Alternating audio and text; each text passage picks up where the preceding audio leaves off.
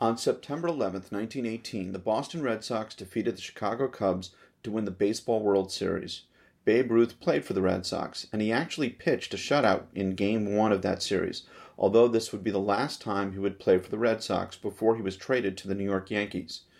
On that same day, the U.S. Navy would report that 26 sailors died in and around Boston from influenza.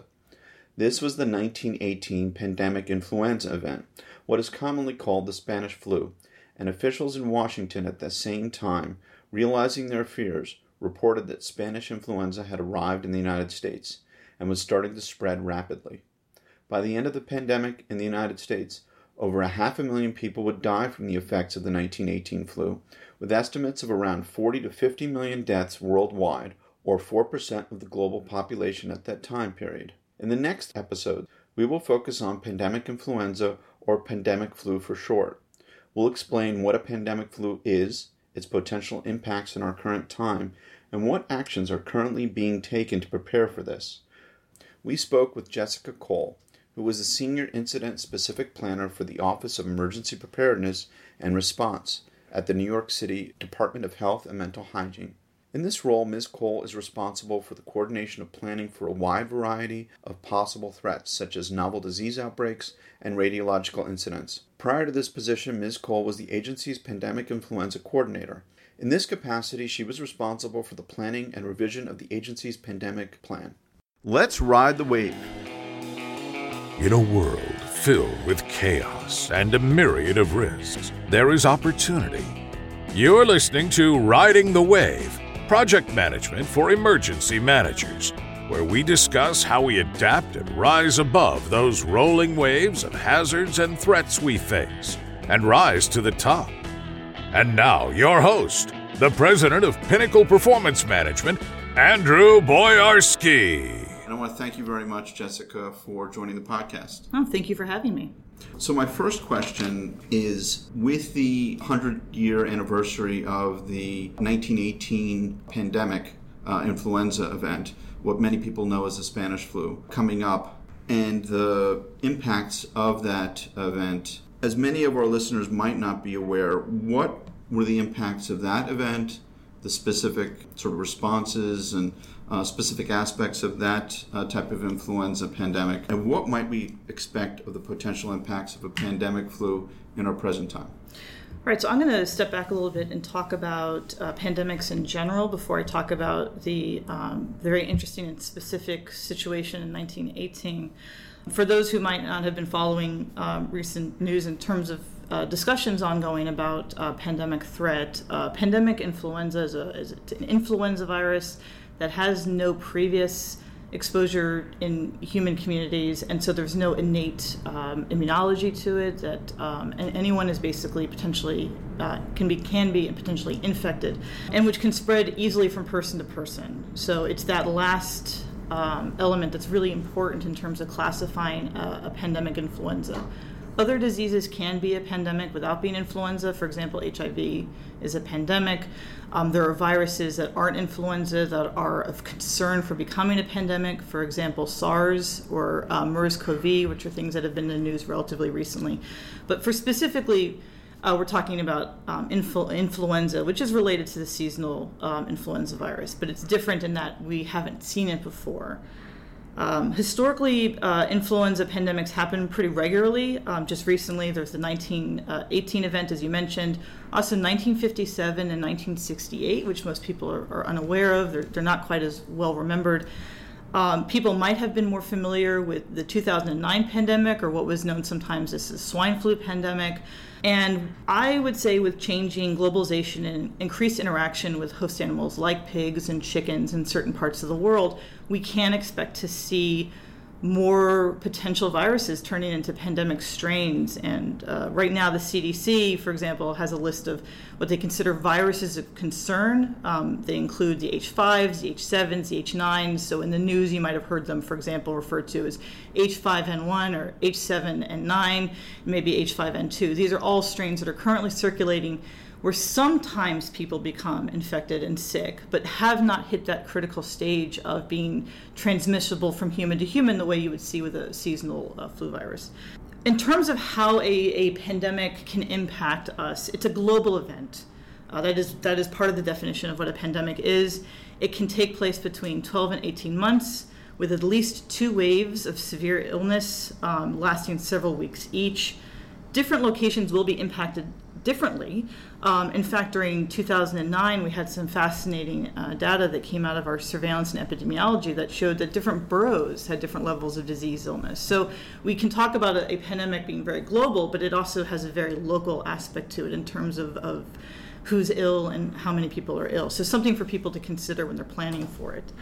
In terms of what it would look like from a medical perspective, in the U.S. we can expect between 20 and 30% of the U.S. population, or actually the global population really, would have a clinical illness, with estimates anywhere from the moderate to 64 million ill in the U.S. to very severe, which would be like 96 million.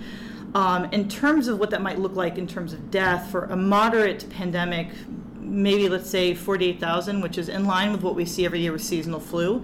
And from very severe, it can be almost 2 million. And that's just in the U.S. alone. So these are very concerning numbers, but I would like to highlight the vast majority of people get the flu, get sick, and do recover. So as much as we like to focus on kind of these sort of like heavy numbers, I do want to kind of highlight that the flu is something that we can recover from. One of the things to keep in mind, it's different in a pandemic versus a seasonal flu, is that there is no vaccine. There is new guidance coming out from the federal government that we can expect a vaccine in approximately 3 months. That's less time. Historically, there has been a lot of money and funding and support for new ways to do vaccine production, tested and vetted the same way that any seasonal flu vaccine. But it still takes time from identification of the actual strain that infects humans to production. And so it's several months, which means that you're going to have a wave of pandemic strain influenza where we have no medical countermeasure other than antivirals. In terms of larger impacts, it's everything. It's global, it's social, it's medical, it's emotional, it's financial, both at the individual level and also the global level, with estimates currently at between 550 to 570 billion, or 0.07 of global GDP. These are very concerning numbers in terms of the larger impact on the economic and social structures. You know, people talk about supply chain, but it's also people's ability to pay their bills if they can't go to work. In terms of 1918, you know, the only real difference between what happened in 1918 and now is that you know, the individual care and treatment of somebody with flu hasn't really changed very much. We do have vaccines now, which is huge. We do have antivirals now, which is recommended, especially for people who might be in a particularly vulnerable category. But a lot of the same kinds of impacts in terms of people being out sick, about businesses having to close, about recommendations for closures of public events. These are all things we would expect to see during a current pandemic that we also saw in 1918. The one thing to kind of keep in mind about 1918, it was considered a very severe pandemic, whereas 2009, which was a deadly pandemic, wasn't as severe. It was a much more mild pandemic, but still caused a lot of economic and personal medical impact. So these are all different ways that a pandemic can impact us. You know, we don't know until a strain emerges who's actually most at risk. So during 1918, when we talk about impacts, it was young, healthy, working adults, which is not something we normally associate with flu. During 2009, we saw a lot of illness among children, and pregnant women was a category that emerged. Well, we are thinking about a lot of different impacts, but it would be something potentially new. It could be people who are older. It could, again, be young, healthy, working adults. It really depends on the strain and the kinds of ways that people might become ill from it remain to be seen. So this is part of the work that we do, is preparing for all eventualities. How is the New York City Health Department currently preparing the city for the impacts of a potential pandemic flu? So there's a lot of different ways that the health department, both sort of the ways that you would expect the health department to plan for these things, and also ways maybe that I think people would be surprised to find out. We do things like surveillance and epidemiology. That's a very big part of our public health mission here. What does that mean? Well, what does illness look like in Queens versus Staten Island versus Manhattan? Are there places that are more significantly impacted? And can we communicate that to healthcare providers in those areas and throughout the city?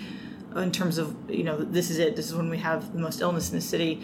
It's also keeping an eye out for potential risk of antivirals not working, which would be not a good thing during a pandemic. So we like to keep an eye on how people are responding to that. It would be looking for populations who would most likely be more impacted by a virus. So that's how we found out, for example, we saw more pregnant women who were becoming sicker as a result of the 2009 pandemic. So there's a lot of it, sort of the standard, what you think of the health department is doing. But we do everything from planning for how we're going to do vaccine distribution, and monitoring even just the supply of antivirals in the city to keep an eye out for spot shortages, and also seeing how we can increase availability for all New Yorkers, regardless of the ability to pay. One of the things that's a hallmark of a pandemic is about a half of those who are clinically ill will seek some form of medical attention, which is a huge strain on an already strained healthcare system. There will be a lot of public messaging about when is the appropriate time to go seek medical care. Again, just like most people will survive from a flu or flu pandemic, most people can actually treat themselves at home and do not require medical treatment. So these are the kinds of messages we will be really pushing, in addition to the sort of standard public health messages we push in terms of hand washing, staying home if you're ill, covering your mouth and nose when you cough with your arm, those sorts of messages about protecting yourself and your family. But we do work with the healthcare system in terms of trying to identify how to surge their capacity, and also even keeping an eye out as sentinel sites for potential strains from people who are traveling from areas where these viruses of concern exist but haven't actually turned into a pandemic. Some of the other different areas that we also focus on that aren't standard sort of what people think of as public health or what the health department might do is really focusing on whole community planning, especially for residents in New York who might have access or functional needs.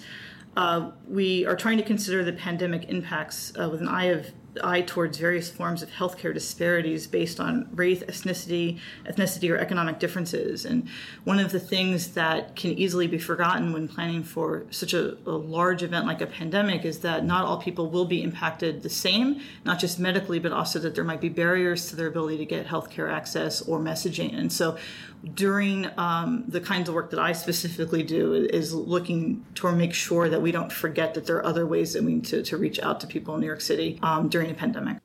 Can you tell me more about how the New York City Department of Health and Mental Hygiene coordinates its efforts with healthcare organizations?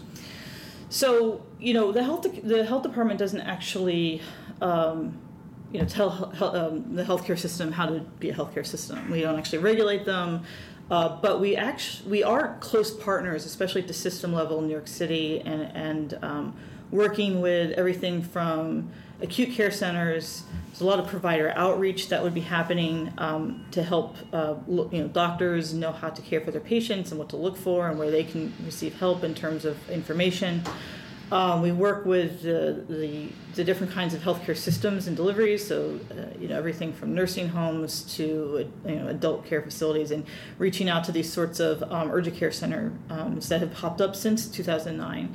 So there's a lot of outreach and communication and coordination that's been happening at the city that we do through the New York City Office of Emergency Management and some structures that we have there. But also here at the health department, we have a lot of really good partnerships with the coordinators at these different facilities.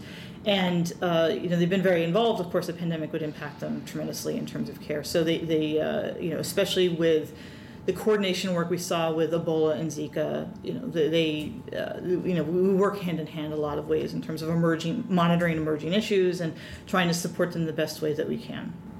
You mentioned disease surveillance, epidemiology work that's carried out by the health department. Is that's also information that's shared from healthcare providers back to DOHMH in some way, shape, or form? Yeah, there are various mechanisms we do that through our surveillance systems. The reality is that once a pandemic is global, a pandemic is global. And so I think that one of the things people might expect is every person who has flu will be tested. Well, there's no reason to. If you have an influenza-like illness during a pandemic, the assumption is going to be you have a pandemic influenza. The treatment isn't particularly different than you would have normal flu. But if you are on the list that we identify of people who have more concerning maybe comorbidities, other illnesses, like, for example, asthma, or if you're pregnant, like we saw with 2009, we would be reaching out to providers and community partners who do tap into those particular populations more stringently. So we would combine what we see from a surveillance and epidemiology perspective, but also with our outreach to try to target those populations too. Jessica, can you tell me a little bit more about some of the drills, exercises, and those types of activities that evaluate plans? Yeah, so this is actually one of the stronger partnerships we have with the healthcare community and healthcare systems, is to do various kinds of drills and exercises, and they can be at the facility level or they can be system level. So everything from, kind of a mystery patient drill where we'll have somebody with an illness, with certain kinds of symptoms and a certain travel history, and to test to see how long it takes for the facility to pick that up and to appropriately identify and isolate. And also, to large, everything from pediatric drills, how do we deal with large numbers of ill children and surging for that, or just how does a healthcare system deal with the surge issues related to a pandemic. So we'll test out at a notional level what it looks like for them to relieve some of the pressure that the facility has by canceling elective procedures and having people leave who are already slated to be leaving, expedited discharges to clear beds, and also the different ways that they can surge their staff. What type of advice would you provide to prepare for pandemic flu?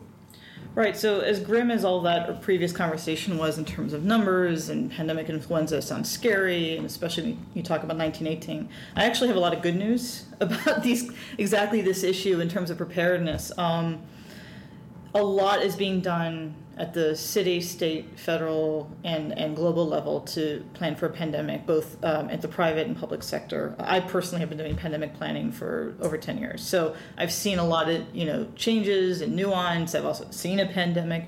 So I can definitely tell you that there's been a lot of progress in terms of how we view and message pandemic issues. But from an organizational perspective, we have learned a lot from past events, not just 2009. We've also learned from Ebola and Zika in terms of messaging. I mean, that's a little bit more of a public health issue, but what it means is you do not, as a corporation or an entity, have to reinvent the wheel when it comes to messaging. There will be a lot of really good publicly accessible messages that come out from places like the health department or from the CDC that you can tap into, that's trusted and reliable, and not something that you have to figure out from scratch, essentially. Again, it would be doing things like stressing preventative measures, especially staying home if ill, so you don't infect other people, and how to practice self-care, when's appropriate to seek medical care. But in terms of the kinds of specific actions organizations can take, one of the things I personally stress when I talk about pandemic issues to continuity groups and businesses is having more flexible work abilities, like telecommuting and expanded leave for people who are ill. One of the personal costs that come is that if you're ill, your child's ill, your partner's ill, now you're looking at 2, 4, 6 weeks of illness in the family, and that can be a heavy burden in terms of financially if you're not working. Not everyone has multiple ways for people to care for loved ones. In addition to you being sick yourself, you might be out 10 days from a flu. Flu is a serious illness. I also tell people, be real present in the life of their staff. This can be emotionally straining, financially straining. There's a lot of uncertainty. Even during a mild pandemic like 2009, we were seeing signs of that. Being able to provide actionable and empowering messages to your staff that matter is something that looks good for you and is also good public health practice, right? So I wouldn't say invest in portal monitors. Those don't work in pandemic flu. That doesn't really make sense in terms of the way a pandemic works. So giving messaging to your staff that, yes, it's okay for you to stay home, that's something that can mean a lot mentally and financially to somebody, and also protect other of your staff members from potentially getting ill from somebody.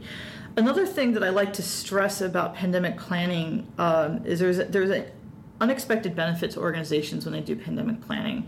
I think they think of it as, oh God, it's so much, it's very catastrophic. It is, but it isn't. You do have, it's not like a no-notice event. You will generally have awareness ahead of time when it's happening. So you'll be able to, pull up your machinery of response, would be one way to look at it. Also, any pandemic planning is just good continuity planning, because the kinds of things that you would do for a pandemic as a scenario are also the kinds of things you might see for a major coastal storm in terms of staff outages and needing flexible commuting policies. Any kind of event where you might have 20 or 30% of your staff out at a time. It's a pandemic, and also it could be something else. So it covers a lot of things that people in this industry should be looking at anyway, in a way that's accessible to explain. It's not just enough to say, oh, we need a plan for staff outages. We need a plan for staff outages because during a pandemic, we have this potential of this many people out, or during a coastal storm, we could see 50% of our staff not here. So these are the kinds of messages you can have to your leadership. Well, this conversation has been very informative, and I want to thank you very much for sharing this information with our listening audience, and I want to thank you for taking part in the podcast. Oh, thank you, and hopefully they got some good tidbits out of this. We spoke with Jessica Cole, who was the Senior Incident Specific Planner for the Office of Emergency Preparedness and Response at the New York City Department of Health and Mental Hygiene. You may find out more information at www.pinnacleperformancemanagement.com. At Riding the Wave, we like to get your feedback, and you may contact me directly at my email address, andrew@pinnacleperformancemanagement.com. Thanks for listening, and come back soon for our next podcast. You've been listening to Riding the Wave, hosted by Andrew Boyarsky, President of Pinnacle Performance Management and Clinical Associate Professor in Emergency and Project Management at NYU and John Jay College. All thoughts are his own.